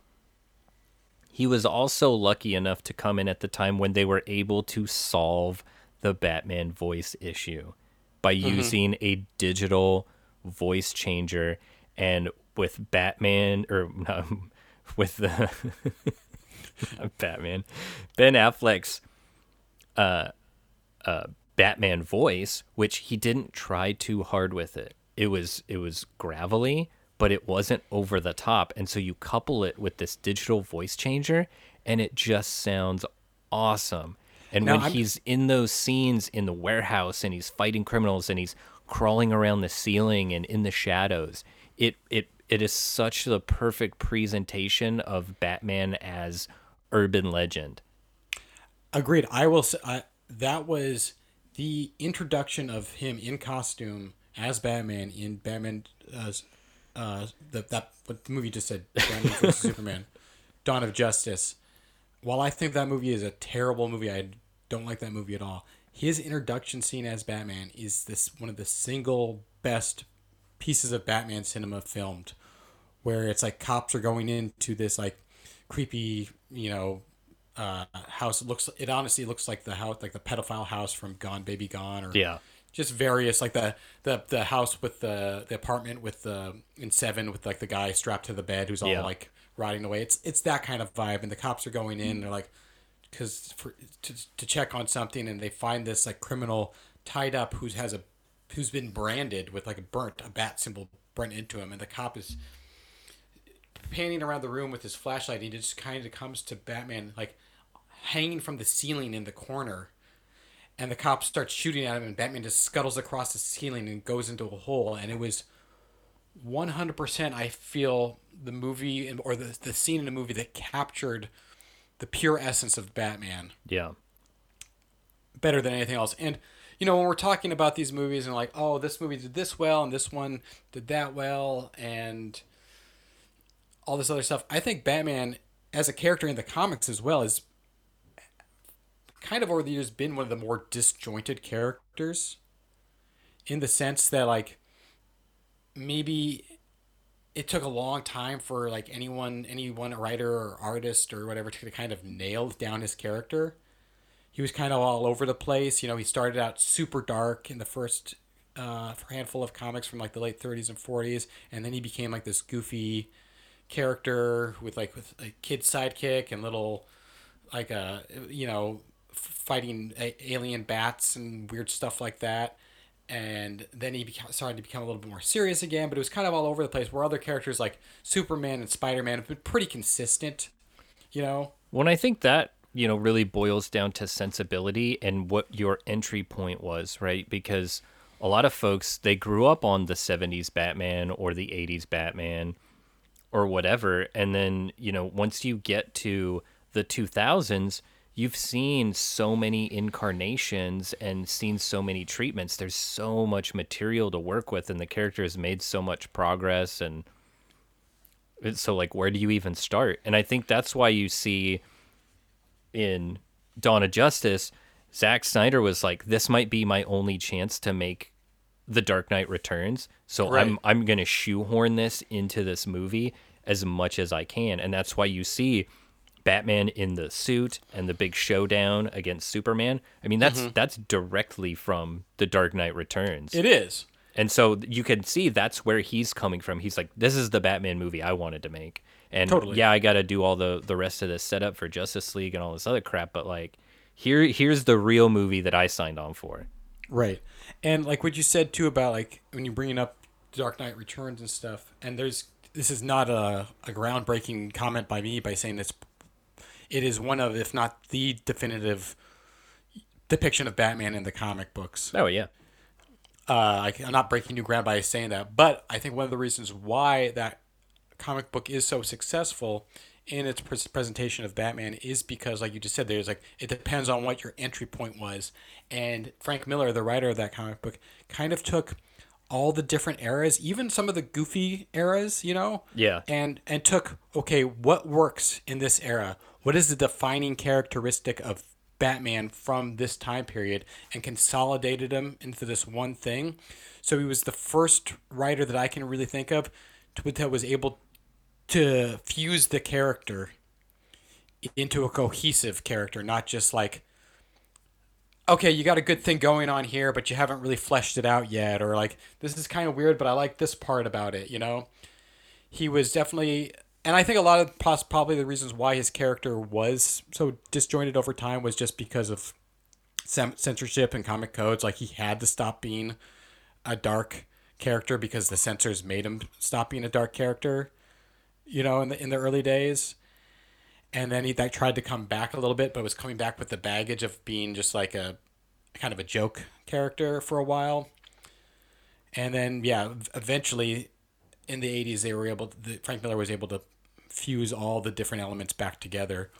But yeah, it's kind of disappointing to me about Zack Snyder's film, because I agree with you about every single thing you're saying about Ben Affleck's performance and the concept behind his character, and when he is on screen doing Batman things and fighting thugs in warehouses and, you know, whatnot.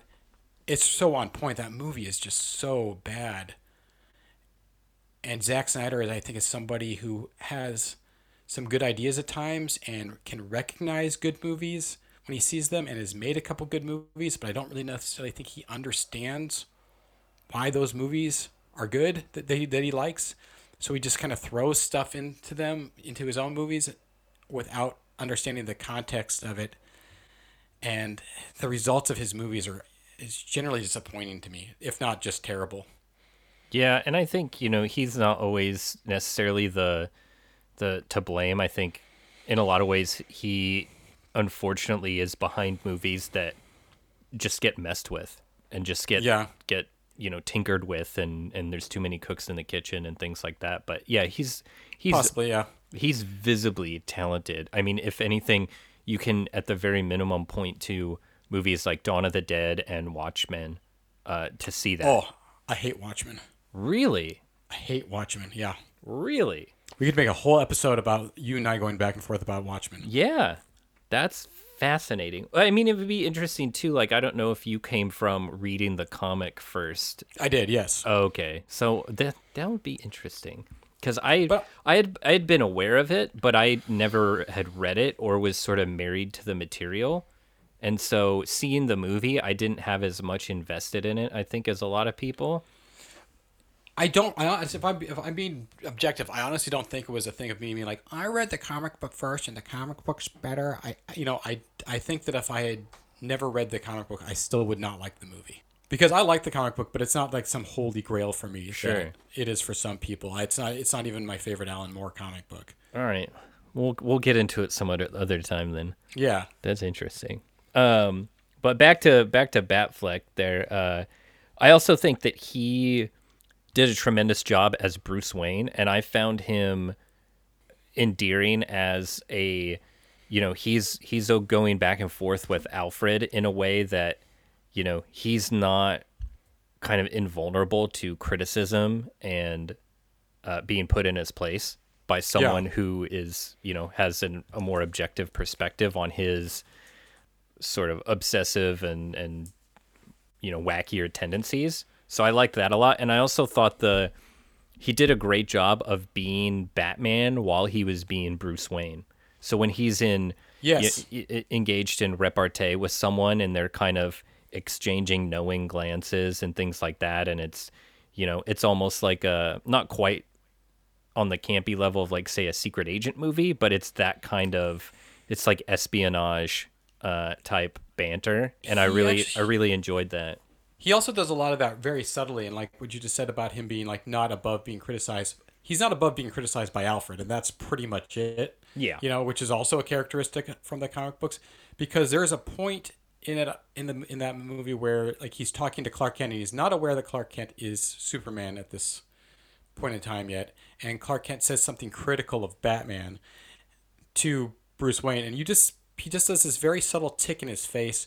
Yeah. You can tell that he just wants to literally beat the shit out of Clark Kent at that moment. And one thing I do like about Ben Affleck's characterization of him, and where I will give Zack Snyder some credit in it, is Batman is kind of insane, and by kind of insane, he's very insane. Right. And that is one thing I don't like about the Christopher Nolan movies, is how just like mentally stable. And so self-righteous. As if he's doing like such a public service that everyone should thank him for. Yeah, and he's like, I just want to, help everybody out, and then I want to retire because I don't really want to do this. Like, Batman does this because it's a crazy obsession. Yes. And he's seeking vengeance upon the criminal underworld as a whole because of individual incidents that happened to him. Yeah. And he doesn't care if he's going after the actual perpetrators. Let me stop you right there, because speaking of vengeance, it's time for the main event. It's time to get to the reason why we're here, and that's to talk about Robert Pattinson in The Batman. Ooh, yeah, that trailer's come out. Robert Pattinson has had COVID, has recovered from COVID. Batman's filming again. Lots going on. Yeah, it's been quite the roller coaster with that production, but I think overall the response has been off the charts in terms of excitement and anticipation. Yes. Well, that's what we're here to do. We're here to give our reaction to the trailer, even though that trailer came out like 2 months ago now.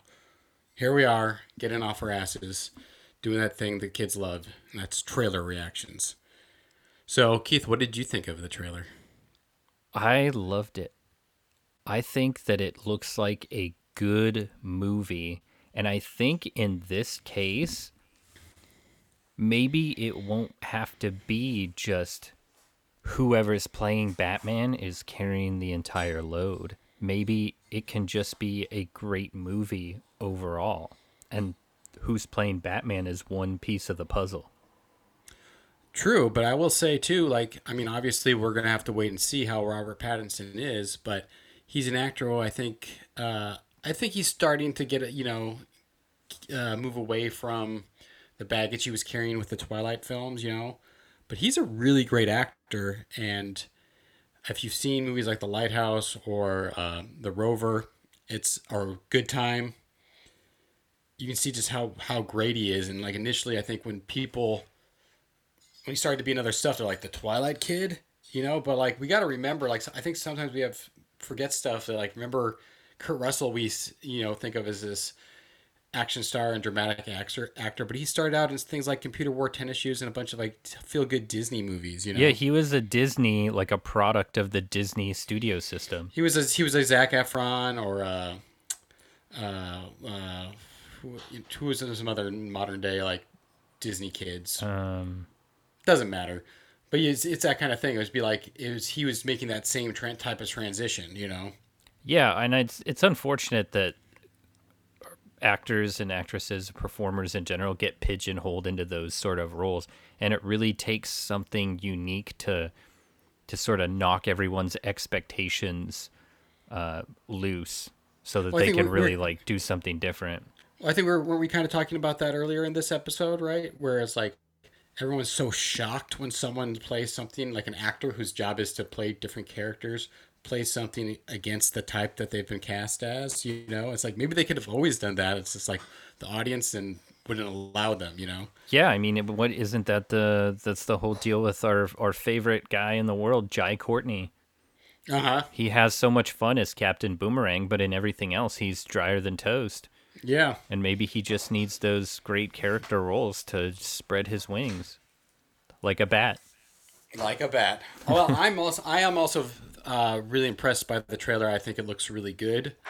I'm a big fan of the director, Matt Reeves, who's only done a handful of movies, but I think he's shown himself as someone who has a lot of technical savvy about like, okay, here's how you make a movie technically, but also just like a master at balancing tone, which I think is something that, every superhero movie needs, but particularly a movie like Batman, which is supposed to be like the real world, you're playing such a delicate balancing act of not going too serious, putting it too much in the real world where you just can't buy a guy dressed as a bat anymore, or too goofy where you can't buy it in the real world anymore. And I think, have you seen any of the newer Planet of the Apes movies, like War for Planet of the Apes or Dawn of Planet of the Apes? Well, I'm looking at his filmography here, and I'm seeing one thing really, actually a couple movies really stand out, and those are Under Siege 2, Dark Territory, and The Pallbearer. Wait, what? Yeah, The Pallbearer, starring David Schwimmer and Gwyneth Paltrow. But what did he do on those movies? Was he a director on those? Let's see, hold on. I was looking at the movie poster. Oh, he did not. He was a writer on Under Siege 2, which he is still responsible for that movie. And he was writer and director on The Pallbearer. Really? I did not know that. I thought because he made that came out a while ago too, because I thought Cloverfield was his first movie. No, Cloverfield was like his fourth movie. Oh, Fifth. Really? Yeah. Fifth? Yeah. Like as a director? Yeah, he made a movie in 1994 called Future Shock, which I believe I have seen. Let me just double check here. What? This is blowing my mind. Yeah, he's done a few things. He also really made it big on the TV show Felicity. Right. Yeah, I knew he had like some directing duties on that. What the hell, man? I thought like his first feature was was Cloverfield. He's older than I thought he was. Holy shit. Future Shock, The Pallbearer. Oh man, Brian James and Bill Paxton. Hell yeah. So yeah, after the Pallbearer, his next feature film is Cloverfield, and that comes out 12 years after the Pallbearer. So he did TV in between that. But that was his first feature after that. Yeah, but he was really waiting to just unleash his best work. Yeah. Okay, so Cloverfield was like, I'm not really into found footage movies, but I think it's pretty well done for one of those type of films. Oh yeah. And then you get into his other stuff after that, like the Dawn for Planet of the Apes and War for Planet of the Apes, which is that's 2 and 3 of the new batch of Planet of the Apes films. I think are very impressive. Once again, in that concept of balancing tone, because if you haven't seen those movies, it's not like the original Planet of the Apes movies where it's like these evolved half human, half ape people. It's like they're just straight up look like regular apes, and you have them just monkeys carrying accessories. Yeah, they're riding horses and wielding machine guns, which I think could so easily fall into the ridiculous zone, if not handled perfectly. Because I think once you have in the other the older films, you're like, okay, obviously this is some mutated form of evolved ape. It's somewhere in between human and ape, and yeah, you kind of see that, and you just kind of once you've seen that, you're just kind of ready to accept anything they do. This is just we're just looking at apes and the way they look and have the same bodies and basically a lot of the same behaviors. Yeah, it's not even like an Island of Dr. Moreau situation where you might see an ape wearing a Hawaiian shirt or like a wristwatch. Right. It's like they're straight up just monkeying around. Mm-hmm. And that could get silly so quickly. Yeah, and it doesn't sound silly. It doesn't once. It's like handled so perfectly. So that gives me a lot of faith in his ability to balance, like I said, tone. And another movie he did that I really like is Let Me In. Oh yeah. Which is, I guess it's not a remake of Let the Right One In because they're both based on the same novel. No, it's a redo. Yeah, but it's what's really impressive about that movie is how I've never read the book, but I'm assuming maybe they both follow the book very closely because the two movies are very similar in terms of, what scenes are in the movie, what happens. There's not a lot of departure in terms of the narrative, but his movie is distinctly his movie, Oh yeah, definitely. It's one of those you sort of have to allow yourself the pleasure of watching both movies based on a single piece of source material because they're both equally good for slightly different reasons, but they mostly contain the same ingredients. Yeah, and it's like I personally like Matt Reeves' version a little bit more, which I think really speaks to it too because I saw Let the Right One In first. Mm-hmm. So if you see that one first and then you watch a movie that's in so many ways almost identical, yet you're still like, it still feels fresh and new, and it's not like, I think sometimes if you watch something or read something that was like very close, whichever one you read first would probably be your favorite because they're so similar. Yeah, whichever one makes the initial impact on you. Right, but I had that with Let the Right One In, and then when I saw Let Me In, which is so close, but even like I think so masterfully done that I was just like, oh, this is when I like this one even more, Yeah, it's just kind of leaner and tighter, but yeah, we're not here to talk about vampires. We're here to talk about a man in a bat suit. That's right. So yeah, I'm based on the people behind the camera, all the actors in front of the camera. It's got a great cast. I'm really looking forward to it based on those things, and the trailer looks fantastic as well. Yeah, the energy and the vibe of that trailer, the sort of crime-ridden city and the noir kind of feel is great. And obviously, Robert Pattinson is playing a younger, less experienced version of Batman. He seems like he's fairly new on the scene. He's still working some things out and sort of upsetting the apple cart of the crime underworld in Gotham. But I think he looks good. I mean, which is kind of the first criteria that we go to. Like in the Batman suit, or in the suit and out of the suit, he looks like a young Bruce Wayne. He's got that crazy jawline. He's got sort of haunting, ghostly eyes. I mean, he looks like someone who is perpetually in mourning. What do you think of? That was a question I want to ask you. What do you think of the suit itself? Because it's a kind of a different suit than we've seen, at least seen in the movies. Yeah, it's kind of similar to in tactical nature to the Batman Begins and other Christopher Nolan movies, but it also seems less refined and is a little clunky and just unfinished.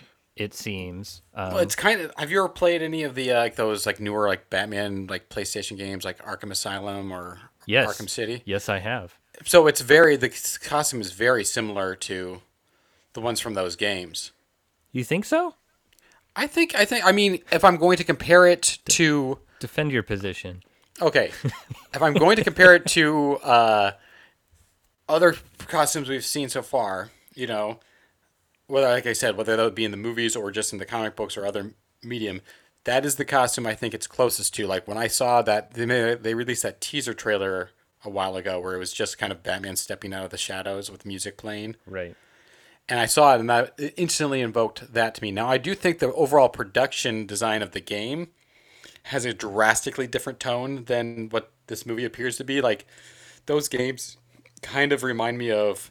They don't really remind me of Batman, even though they're kind of fun games. Like they remind me of what I imagine going to a Family Values tour in the late '90s probably looked like. I never went to one of those, but I mean the game itself kind of looks like a Korn album cover come to life, And you're back to fight another culture war against the '90s. I certainly am. But like I feel like that stamp is all over those games, and so yeah, I like that's kind of but yeah, I kind of feel like that costume kind of has that like, because it has that like kind of like you said clunky, but also like very much looks like armor more than any other Yes. costume, that we've seen before. I mean, like it looks like his chest plate is made out of just straight like some sort of metal rather than plastic. Well, and there's a lot of debate about so the bat symbol looks like something that can be removed. And I Maybe, think yeah. there might be a shot in the trailer where it actually is removed and used as a weapon or something like that. Mm-hmm. And there's a lot of debate about what it actually is and what it's made out of and things like that. It's got there's sort of a whole conspiracy theory rabbit hole that people are going down about it, which is kind of fun and exciting, but It's also like, why don't you just like what, what's the obsession with that? Like, can you use his bat chest symbol as a weapon? Like, well, I guess we'll find out. yeah, Like, yeah, exactly. We'll find out. That's half the fun is waiting to see what happens. I don't know. Right. Kids these days, they like to ruin I don't know. surprises. It's like I guess I wouldn't like, even if it was a complete surprise, it wouldn't like blow my mind if like Batman's using a gadget. No, yeah, it's not. It's insanity. It's not entirely out of scope for him, but yeah, I think he looks good, and yeah, like I said, I think this movie is not going to. I think The Dark Knight hinges on the Joker. Mm-hmm. I don't think. Oh, I 100% agree. I don't think this movie is going to hinge on Robert Pattinson as Batman. I think overall the movie is going to be spread out amongst the villains and the supporting characters, which is exciting. You don't think he's going to play like a significant role in terms of, because kind of what I would hope for is it to be a little bit more balanced, in all directions. Because I do kind of feel like you said, The Dark Knight hinges on the Joker, and a lot of the times in the Batman movies we've seen, Batman has almost seemed like a secondary character at times. Yeah. And I don't necessarily have to have him have the entire spotlight, but I would like the main character of the story to have me have a little bit more investment in himself, rather than just like what's going on around him. I think what we may finally be getting, and I don't know that we've necessarily ever seen this in a Batman movie, is a sympathetic Batman, a tragic, because the backstory of Batman is tragic, but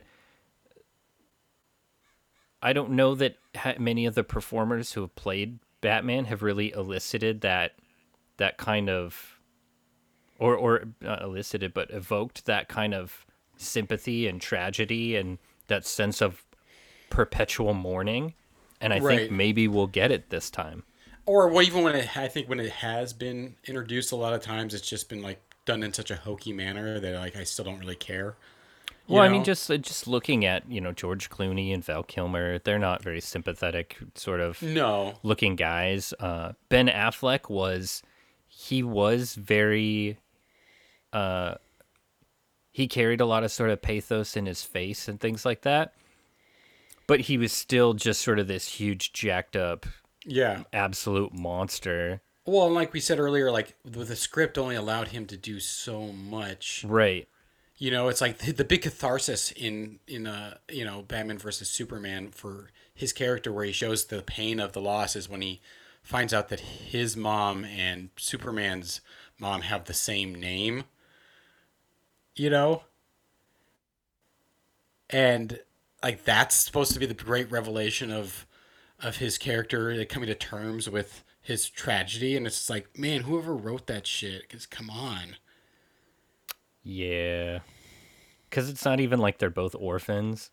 No, it's just like, what you guys, your mom and my mom have the same name? Like, why'd you say that name? And like, it's just like, well, it's my mom. Like, well, and now we're best friends. And it's like, for real, dude? Like, I guess it was the gateway to understanding via misunderstanding. It's like, well, if we can have a misunderstanding about a woman's name, maybe this all is a big misunderstanding. Jesus fucking!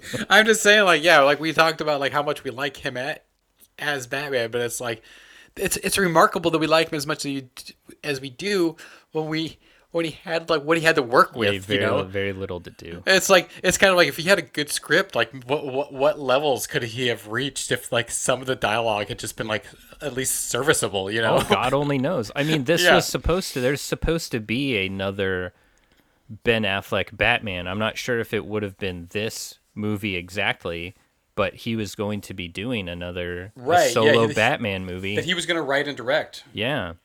So I don't what think would it was that gonna, have been? I don't think it was going to be this plot because I think it was because like there's a few villains in this one, but I think the main villain in this one's supposed to be the Riddler. Right. And they had announced when Ben Affleck was still going to do it that the main character villain was going to be Deathstroke, I think. Really? I think so, yeah. And what's that dude, that jacked up dude from True Blood, like Joe? Mangian, no. Yes, yeah, that guy. He was going to play Deathstroke.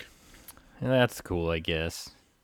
Yeah. I don't really have any investment in that character, so. Yeah, I mean, it's hard to get invested in a character that can it is like a tactical genius and can is always 10 steps ahead of everyone else. It's like, okay. Well, he's also just kind of has that I don't really know when the character of Deathstroke first came out in the comics, but he has that the 70s or 80s. Oh, really? Yeah, he's pretty old. Oh, I guess I just more familiar with him from newer iterations where it's just kind of like that, early to mid 2000s tech badass, Yeah. Who's just a devotive personality. It's just like, my guns are huge. Yeah. Yeah, December of 1980 he debuted. Oh shit. I did not know that. I mean, maybe he was like one of those characters that was revitalized and became more popular decades later. Yeah, it's sort of every 10 years he experiences a resurgence. Especially he's always been entwined with the Teen Titans. Okay. And then also he's been in, they always sort of, it's one of those utility characters. Well, they'll trot him out when they need him and they can kind of mold and move him around to do what they want him to do. He showed up in a comic called Identity Crisis, which was a big sort of crossover for DC for the Justice League. And they did a really good job making him look like a threat. I mean, he single-handedly takes apart a core group of Justice League members with ease, like Flash, Hawkman, Green Lantern, in a single fight, and they treat him as very much a high-level threat. They're like, we have to take him down fast, otherwise we're going to lose our chance. So he's kind of a cool character, but in terms of Batman, it's usually always, there's a contract out on Batman, and Deathstroke is, at the top of the list of assassins trying to cash in on it. Gotcha. Yeah, because I was never really familiar with him. And I guess probably did the bulk of my Batman comic book reading in the 90s, and I don't remember him ever coming up. But that's actually kind of interesting that he was he was invented earlier and then gained more relevance later. Because one thing I learned a while ago was the Riddler was not, prior to the TV show, was not a huge Batman villain. Yeah.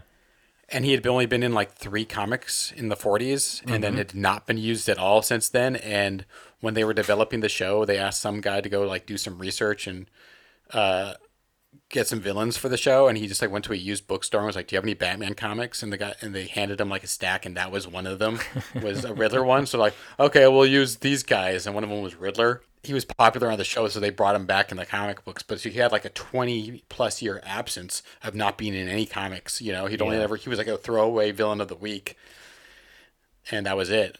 I love hearing stories where it wasn't a masterful, creative stroke of genius and control at every level. It was oh yeah, it was just sort of an accident. It just fell. Yeah. The dominoes fell that way, and holy crap, it worked. Yeah. Well, and probably too. I mean, just because because it was you said he wasn't repopularized until the series. It was probably just because Frank Gorshin was so fucking good as the Riddler on that show. You know. because there was tons of other like villains of the week on the show that never like became popular in the comic books. Right. Well, and then with Batman the animated series, there's a lot of great Riddler episodes. They do a really good job of making that character worth something. Well, like we said earlier about how like that show was really had way better than had any right to be, or it still kind of holds up. Or it's impressive how good it was, rather than any right it had to be. Yeah, for a children's cartoon, it did not have to be that good. It's unbelievable. It's unbelievable, and like really like kind of like all of the villains on that show are given a lot of depth and character. I mean, honestly, Joker's probably one of the flatter characters on the show, Although there's a few episodes where they really give him a lot to work with. I wasn't even really saying that as a criticism, you know what I mean? Like, I'm just saying like that just shows you how much attention they give to the other villains, because like usually it's like it's Joker. Joker's all we care about. Joker. And they invested so much energy into all the other ones that like Joker kind of seems looking a little bit at the bottom, of the top, but that's the bottom of a very well tiered, high profile, Yeah, they do such a good job painting the backstories of characters like the Mad Hatter and Scarecrow. And then even the sort of one-off villains, like there's the episode Lockup, where an orderly from Arkham Asylum just sort of snaps, and he's like, well, no one is doing what needs to be done to keep these super criminals off the streets, and even Batman is sort of missing the mark, so I'm going to do it. And with my knowledge of maximum security and, I don't know, being a guard at a nut house, I'm going to clean up the streets. And it's pretty good, and the ending is really good and very satisfying, because he ends up back in Arkham Asylum in a straitjacket, and as they're putting him into a cell, he's like, finally I can keep an eye on all of you. Yeah. It's awesome. That's great. Yeah.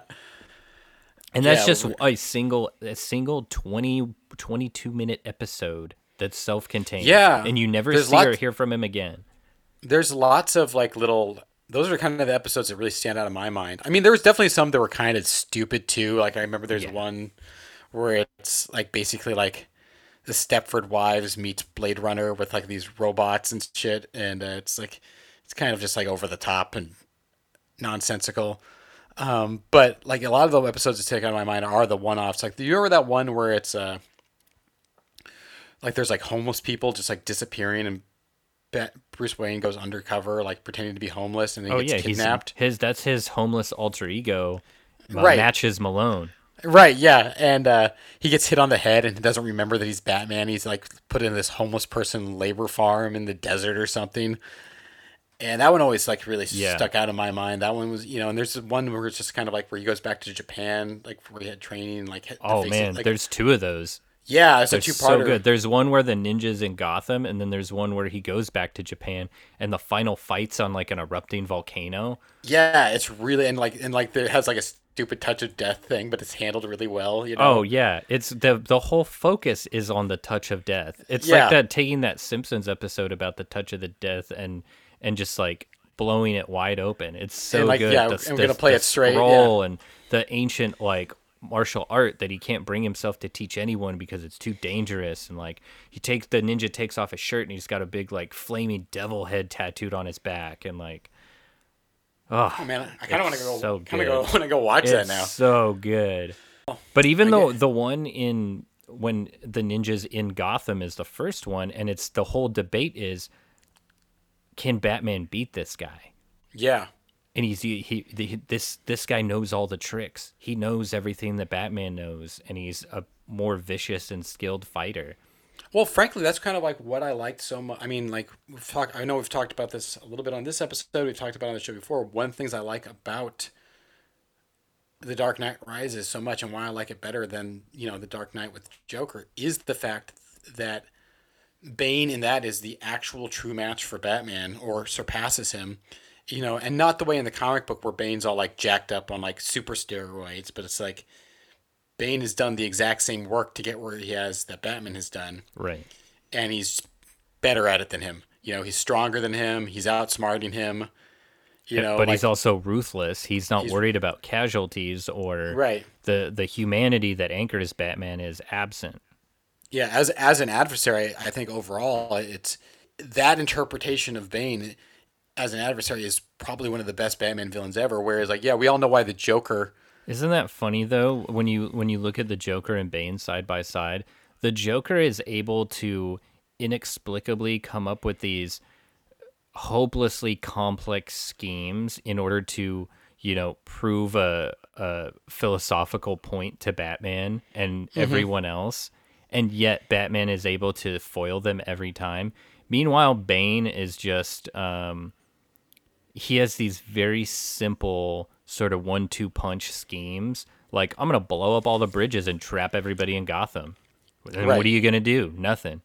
Yeah, And yet Batman cannot possibly find a way to overcome. I want people to give that movie a second chance and watch it from a perspective of not loving. It's not coming into it being like doesn't have Heath Ledger as the Joker in it. I don't like it as much. You know. It's becoming more and more, I think, with time. I think it's becoming people's favorites. I was listening to wrestling broadcasting legend Tony Schiavone on a podcast talking, and his favorite movie, if you don't know who Tony Schiavone is, he was No clue.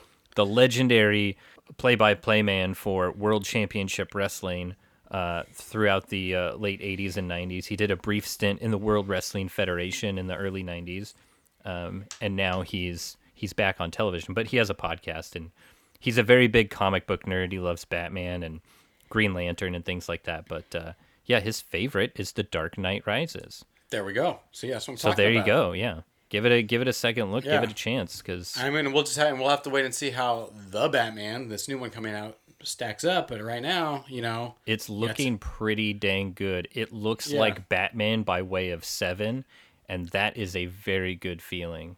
I agree. That's what the trailer very much invoked to me, was kind of like, yeah, this creepy Seven vibe. It looks like it has a good mix of the detective quality, which I don't know did we talk about this earlier about how not too many movies, I Batman think movies so. actually Yeah, have- Batman's never detecting. He's very, very, very little. I mean, he does a little bit of it in a couple ones and stuff, but like in the Dark Knight, he does like that really fake seeming, like finding the fingerprint on a shattered bullet. Oh yeah, I was gonna say, what was that one where he does the ballistics testing? Right. That's the Dark Knight, and Yeah. even that, it just seems like I'm watching that. I'm like, this isn't how you would do. This doesn't make any sense, And then there's a little bit in there really isn't any in the other ones. Like I was gonna say there's a little bit in the first Batman with like where they're trying to figure out. It's mostly interrogation and intimidation kind of Yeah. things. Yeah. There's not like you never get the sense that he's the world's greatest detective. No, not which at he's all. Which he's supposed to be. So, just based on the trailer, I think we might be getting a little bit of that. We'll have to wait and see, obviously, but I hope that's where it's going. But yeah, overall excitement. That's right. So, it's coming out sometime next year if the world still exists. And we'll see then, and we'll be back with another. We'll have an episode where we react to the movie itself. Oh yeah, definitely. Because Yeah. whether it's good or whether it's bad, I'm sure there's going to be controversial opinions and probably a big split. Just based on The way this stuff always goes. yeah, exactly. Where it's like, in scene 4, Batman's toe was put a little bit too much to the left, and that's why this is the worst movie ever made. Oh yeah, when he punched that guy in the ribs, he clearly severed the C3 vertebrae of his spinal column and ended his life. So technically, blah blah blah blah blah. Yeah, dude, like, God. I mean, I know that's kind of what we're doing to a certain degree, but it's like, you have to have a sense of humor about it. Yeah, I think that we. I don't think that we're so fixated on those details that we're missing the beauty of Yeah. the movies that we watch. So I guess I- that's really it. I mean, you and I both like a movie called Cyborg by Albert Pune, starring Yeah. Jean-Claude Van Damme. Correct. And there's a lot of things to like about that movie, but there is a ton of just straight up technical ineptitude. Yeah. But the whole point of this show is to like movies despite their flaws. Well, and the thing is like with that movie, like you said, there's a lot of technical ineptitude, but as a narrative feature, it works. And nothing happens in the movie that takes me out of the reality that the movie itself has set. It's not like in one scene, Jean-Claude Van Damme is super strong, and in another scene, he has human strength. It's like that's consistent. That's something that takes me out of a lot of superhero movies sometimes, is when in some scenes Captain America is picking up tanks and throwing them over his head, but then in another scene he's having a fist fight with a regular dude and not just instantly annihilating him, Right. So I'm much more, especially when we're talking about adaptations of comic books and them being true to the character and stuff. I'm still more interested in narrative structure, and does that narrative structure work more so than every minutia detail being technically accurate to the comic book or scientifically sound, as long as it works within the tone and universe that the movie is already set up and created, So then, just to put a bow on all of this, who is your favorite Batman of all time? Well, Who's your guy? If I have to talk about, we're not talking about what's your favorite movie, just No, just the Batman. the guy. Just the Probably- man under the cowl. Probably Michael Keaton, even though those are not my favorite movies. I mean, it's hard to argue against it. He's great. Yeah, He's great. I think if I think he kind of has some of the same issue that Ben Affleck had with what he had to work with. Now, I think his movies are phenomenally better than Batman versus Superman. But still, like I said, they were really groundbreaking movies, particularly the first one. But they haven't aged particularly well, And if you actually just look at the scripts for them themselves, they're not incredibly well written movies overall. There are definitely moments within them, and I'm not saying they're bad movies. They're just not as good as when that first visceral rush of watching them, 20 plus 30, almost 30 years ago. They're over 30 years ago now. There's a lot to be said for that too. I think your your point of impact is so important, because whatever your first experience, that moment that thrilled you and captured your imagination, that's likely going to be it for you. You're going to carry that with you, and it's always going to be your favorite. And that's okay, because ultimately this isn't who's the best and who's the worst. It's all a matter of preference. And some people are they're gonna say that Matches Malone is their favorite incarnation of Batman, or maybe Jean Paul, the French cult member who took over as Batman after he got his back broken. That might be their favorite Batman. Or they might like the Flashpoint Paradox Batman, which is actually a drunk Thomas Wayne who uses guns. There's so many incarnations. Obviously, those aren't in the movies yet. I want to see the drunk Thomas Wayne, fucking with the gun. Let's be like, hey, you little bat shits. Well, watch the Flashpoint Paradox, DC animated movie, and you get to see the Thomas Wayne Batman.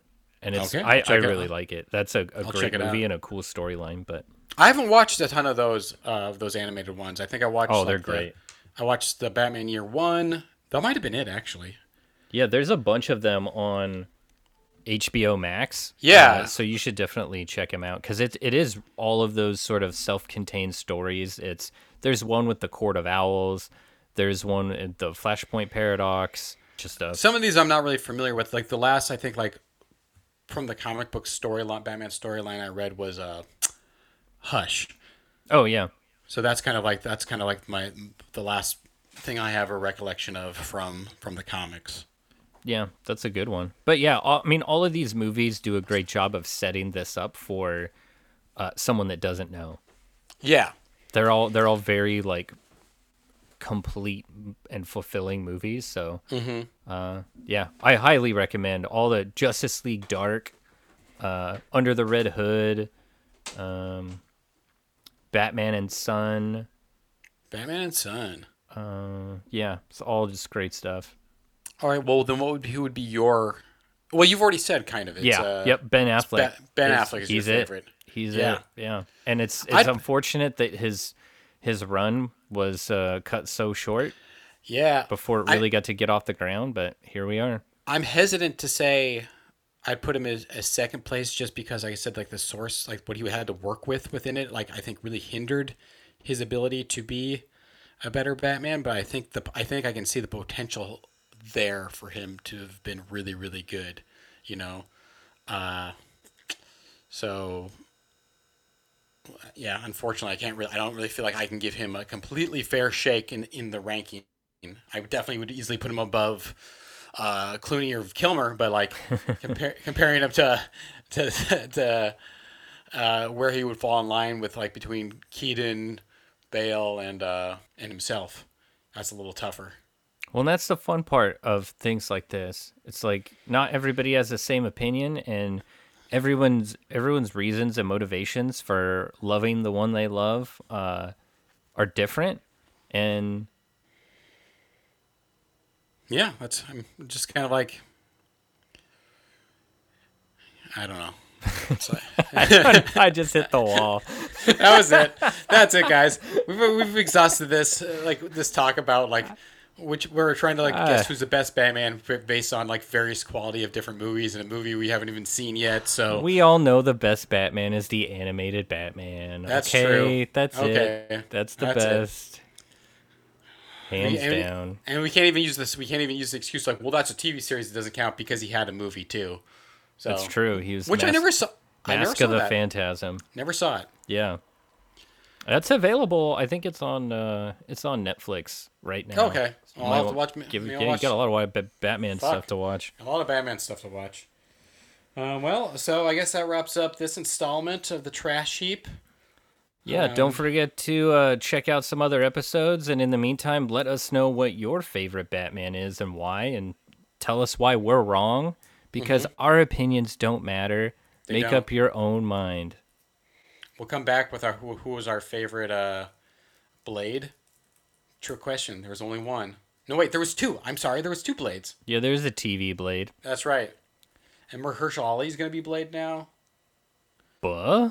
Yeah. Oh yeah, they announced that like a while ago. Like the movie hasn't like started filming or anything, but they just announced that Mahershala Ali would be a new Blade in like phase 5 of the Marvel universe or whatever. I don't know, like whatever phase they're Oh, on. yeah, they'll have to tie it into Morbius and then probably Ghost Rider at that point if they're going to complete the trifecta of Well, I don't know. I don't think they're gonna because spooky. Morbius, that's in the fucking Sony universe. Of Oh, Marvel yeah, it characters, is. not in the MCU universe of Marvel characters. Oh, my God. I bet you like Blade will have more to, and then like they're only, as far as I know, they're only going to use Ghost Rider on the On was it TV. Agents of Shield, and Yeah. that's kind of its own separate. Even though it has some crossover characters, it's kind of its own separate world, and that is not part of like the continuity of the movie. So I bet you anything, if they're going to tie it in, they'd probably use stuff like Doctor Strange or something. You know, some of the more like esoteric, magical, supernatural stuff that they've already dipped their toe in. Yeah. Maybe we'll get things like Moon Knight and Werewolf by Night, too. I think they have talked about doing a Moon Knight I think one. so. So there you go, guys. There's lots of comic book movies. We may or may not talk about them. It's just a mystery. So, Keith, what do you always say at this point? Well, first off, the night's always darkest before the dawn, and Correct. until next time, the Oh, crap. Don't edit that out. You can edit lots of things out, but don't edit that out. I almost had it. One more time. The night's always darkest before the dawn, and until next time, the dumpster is closed. Goodbye, everyone. Ugh. Kill me Uh, now. No, that's my favorite part of everything.